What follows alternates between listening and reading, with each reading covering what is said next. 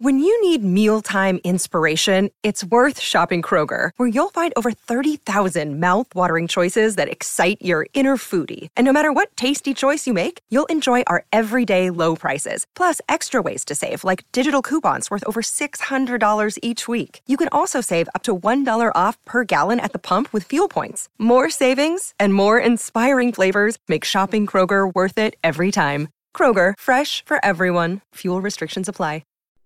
The science behind persuasion may be a little more complicated than you think. Sure, we all would like to believe that we carefully consider our options and don't rush into important decisions. We like to think that we're informed, but sometimes it just doesn't matter. Sometimes when we hear the right things in just the right way, we might compromise our ethics or intelligence. This can happen in small circumstances, feeling persuaded to give someone a gift because they gave you one, things of that nature. But small, consistent behaviors can persuade people too. In one study, researchers found that in one neighborhood, only a small number of homeowners were willing to put up a large "Drive Safely" sign in their yard. However, in another neighborhood close by, about 4 times as many homeowners were willing to put up the sign because days prior, they were asked to put a little card in their window that said "Drive Safely" in support of the mission. Small commitments, bit by bit, can lead to greater commitments later on. Sometimes persuasion can be used in an ethical or at least harmless way, like with the "Drive Safely" sign. But more often than not, we've seen persuasion used in dangerous ways. Maybe that's in a cigarette commercial, or maybe it's by cult leaders and politicians. And on today's episode of Dark Dives, we're going to explore some of the, no pun intended, darker examples. It's not that hard to shift people along a progression. And different cults shift people along different ones. And the impression is what we get from our senses and how we interpret it and interpret the world around us. I have a certain impression of this table. Besides the impression of its color and its people play games, friend. They lie. What can I do about lies? Are you people going to leave us? I just beg you, please leave us. Bill, we won't bother nobody. Anybody wants to get out of here. It's a vibrant community. I would never have imagined that 24 hours later those people would be dead. We'll start with cults because, well, I think it's kind of the obvious example. When you're thinking about evil people and master manipulators using persuasion to get their way, you're probably thinking about coercive persuasion, also known as brainwashing. The term brainwashing is more familiar to us because it's what the media uses, but scientific literature is going to use the words coercive persuasion to talk about this kind of thing. So to start with, as Cult Education Institute explains, there are a few factors that make this method coercive and not harmless. For one, there's a reliance on intense interpersonal and psychological attack to destabilize an individual's sense of self. This is the whole making you question who you are aspect within a cult. It makes you dependent. For two, there's an organized peer group. Coercive persuasion doesn't happen at random. And for three, that same group will apply interpersonal pressure to promote conformity, making you just like them. And of course, lastly, fourth, brainwashing involves the manipulation of the totality of the person's social environment. This is when groups may cut you off from the outside world completely so that there's no hope of you going back to your old life. If you view it in steps, slow, gradual compromises, it feels more realistic. Because let's be honest, when we hear former cult members telling their story, discussing how their clothes, husbands, and even the number of children they could have was decided for them, we might think it sounds unrealistic. I'd never fall for that or let someone make that decision for me, right? But no one approached these people and said, "You're going to marry Joe and have 2 children maximum."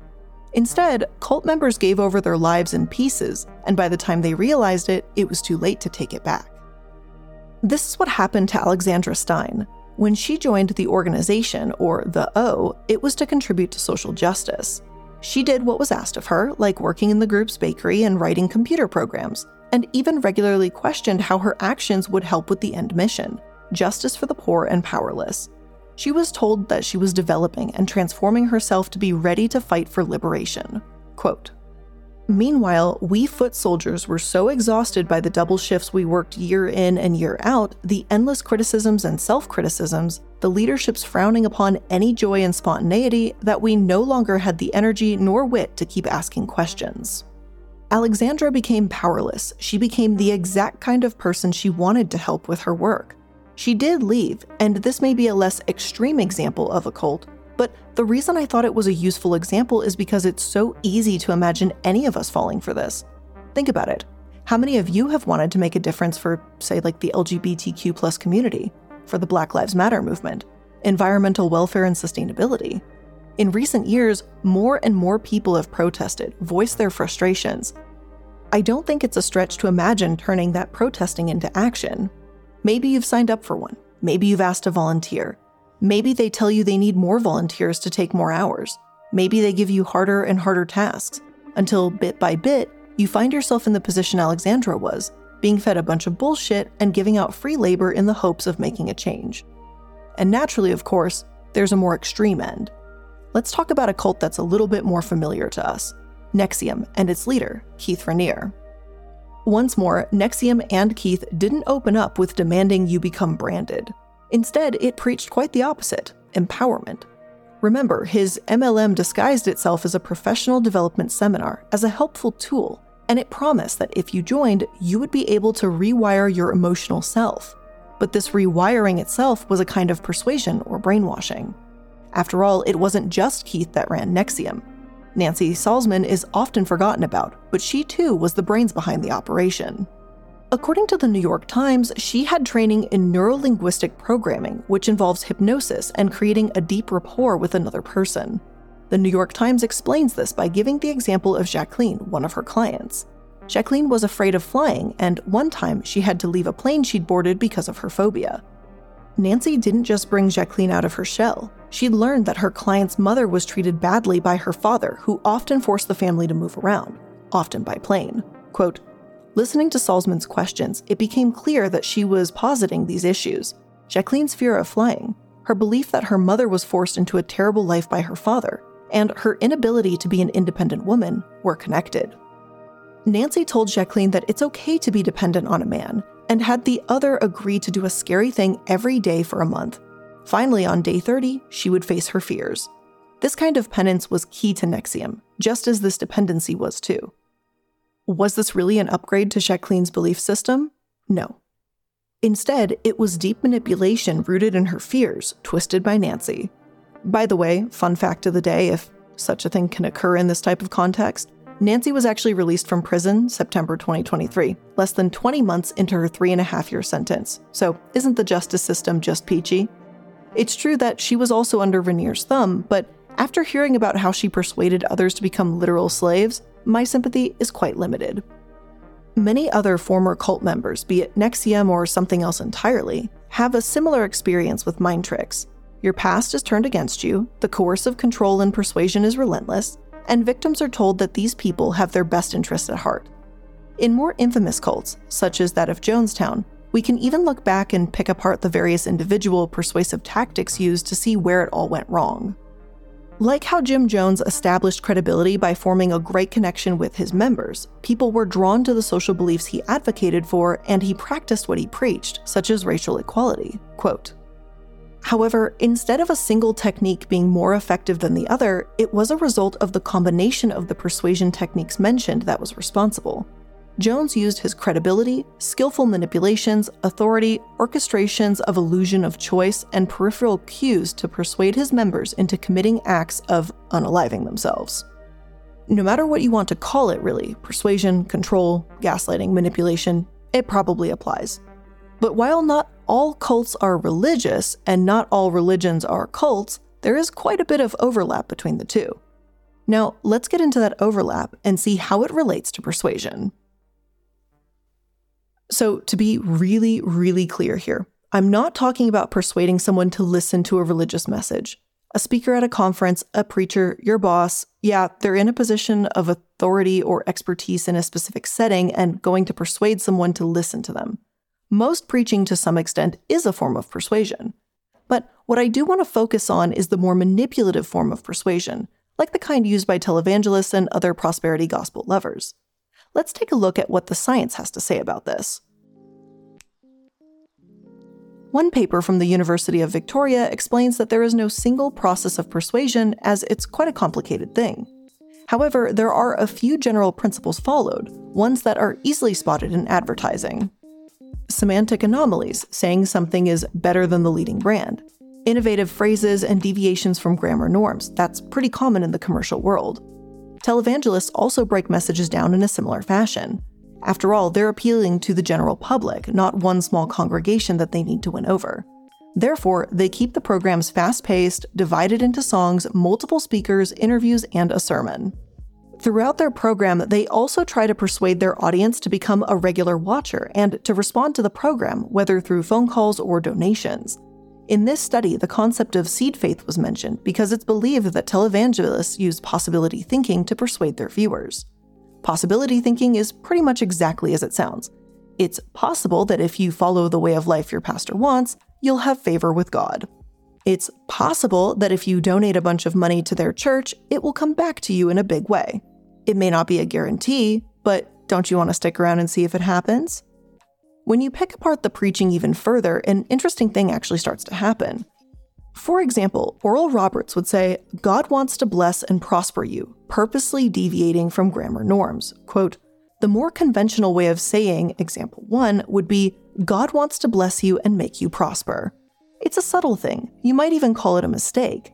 But televangelists like Oral Roberts, Jerry Falwell, and Robert Schuller use these countless times.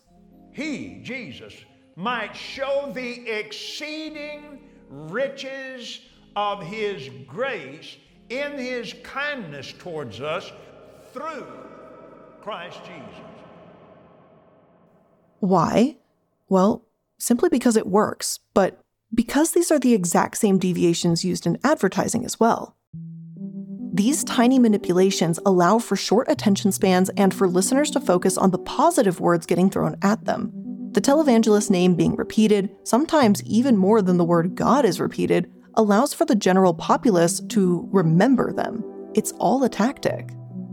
There's a reason there's an entire book on the subject. I mean, no one's denying that TV advertising is trying to persuade you to buy something. I was scared you wouldn't. Compound W. You can't buy. You're eating Doritos? If televangelists who claim to be doing God's work are using the same methods to talk to their congregation, then that should raise some red flags right away. But while televangelists have been, and always will be, one of my least favorite aspects of religion in general, many other parts of religious communities use persuasion in less than savory methods. Take evangelism, for example. It doesn't matter which religion is doing the door knocking, though I often find it's Jehovah's Witnesses or Mormons. The level of persuasion used can be uncomfy, to put it mildly. Some sources advocating for evangelists say that persuasion is biblical, saying that persuasion isn't manipulative. And I understand that to a degree. If you knock on a stranger's door and say, hey, can I speak to you about God today? That's not manipulative. If they say yes and offer you some water, sitting down with them and sharing your beliefs is not manipulative. But visiting multiple times, telling someone their eternal soul is at stake, and tugging at their heartstrings to insist that they listen to you, that crosses a line from being generally neutrally persuasive to get off my doorstep before I call the police kind of persuasive. There are some evangelists who get this. Greg Stier wrote, quote, persuasion gets a bad rap, especially when it comes to evangelism. Sure, we all know those types who take it too far. We've all felt that holy cringe when we've seen pointed fingers and heard repent reverberating from a bullhorn on the street corner. But I think we can all agree that this style of evangelism is more coercion than it is persuasion. There are anecdotal stories out there about people saying that Jehovah's Witnesses simply won't leave them alone. Maybe they're ringing the doorbell every couple of weeks, insisting they come in and talk. Or maybe they travel around a neighborhood, allegedly leaving their kids in the car and get upset when turned away. Nothing is fully off the table because, well, all people are different and bound to use different methods. But the idea of simply wearing someone down, making them anxious until they finally talk to you out of defeat, is a pretty nasty way to persuade someone. Thankfully, there is more talk from these evangelists about how to persuade someone and whether or not it's morally right to do so. The Gospel Coalition published an article about this which expressed that if you truly believe in religious freedom for yourselves, then it's important to extend this to others. Yes, inviting someone to join you is an inherent part of a religion, but respect is what, quote, breeds conversation. Basically, simply calling someone out as believing something stupid because it's different from you won't do you any good. That said, I think the language here, advocating for challenging someone's beliefs, can still be taken the wrong way too. You can challenge someone without being confrontational, a fact that seems lost on many, evangelical or otherwise. At the end of the day, though, recognizing the line between religion and cult is incredibly important. By no means are they always the same, but that blur between them is eerily dangerous. Unfortunately, persuasion can be particularly nasty in other aspects of life too, and impact millions of people when used the wrong way, like in politics. This holiday season, if you want to hear where'd you get that, Uncommon Goods is your secret weapon. Uncommon Goods is here to make your holiday shopping stress-free by scouring the globe for the most remarkable and truly unique gifts for everyone on your list. Whether you're shopping for your Secret Santa or your whole family, Uncommon Goods knows exactly what they want. Here's a few of my favorite gifts that I found on their site. So one of the things that I actually bought is called the Book Nook Reading Valet, and I absolutely love it because I don't know why I've been really getting back into reading in the past couple months. And it's essentially this little wooden triangle so that you can like save your place where you are on your book, like exactly where it is. And then it also has like a little cup holder next to it so you can have like your favorite mug with you or a cold drink or whatever. I really love it, and it's extremely sturdy and clearly well built. But there's also really cool DIY kits too, like a whiskey making kit, there's like a book making kit, there's like a 24 days of tea advent calendar, a popcorn bowl that comes with a kernel sifter. There is so many cool things that you can gift this holiday season. And when you shop at Uncommon Goods, you're supporting artists and small independent businesses. These products are often made in small batches, so shop now before they sell out this holiday season. And to get 15% off your next gift, go to uncommongoods.com/darkdives. That's uncommongoods.com/darkdives for 15% off. Don't miss out on this very special limited time offer. Uncommon Goods, we're all out of the ordinary. Our beliefs are monetized and bought and sold to the most powerful bidder. Let me explain what I mean. Certain hot-button issues are extremely divisive between voters, like abortion rights, climate change, and gun control. I'm talking about gun violence. You know, there's never been a school shooting in a school that allows teachers to carry guns. If you want to sway a voter, taking a stance on something like this is crucial. You can persuade someone to vote for you by saying you have a plan. Sure, that's going to bring in supporters that think the same way you do. But gaining unlikely support is the tricky part, and that's where things may get murky, or even manipulative. CallHub explained that in a series of experiments, it's the way a political stance is framed that can influence support. Here's how one of the studies worked. Quote, a group of conservatives and liberals were presented with one of two messages that supported an increase in military spending. One message focused on national pride and unity at home and abroad. The other stated that increased funding would help the poor and disadvantaged achieve equal standing through the military. End quote. Conservatives were more likely to support the first message, and liberals were more likely to support the second, but the message, ultimately, is the same: increased military spending. This doesn't mean that any politician presenting both of these messages is a downright liar or master manipulator, but it does mean they're twisting their ethics to fit whoever they're talking to. It's subtly sneaky. Even good politicians do this. I'm not trying to say that you're evil for putting your best face on in front of a crowd and conveying what values are important. However, in a country where compromise is so hard to come by these days, it's crucial to know which side of the aisle someone is going to vote on. You can't appease everyone, after all. Yet, a 2015 study found that politicians are able to convince voters that they're on the same side of an issue, even when they're not.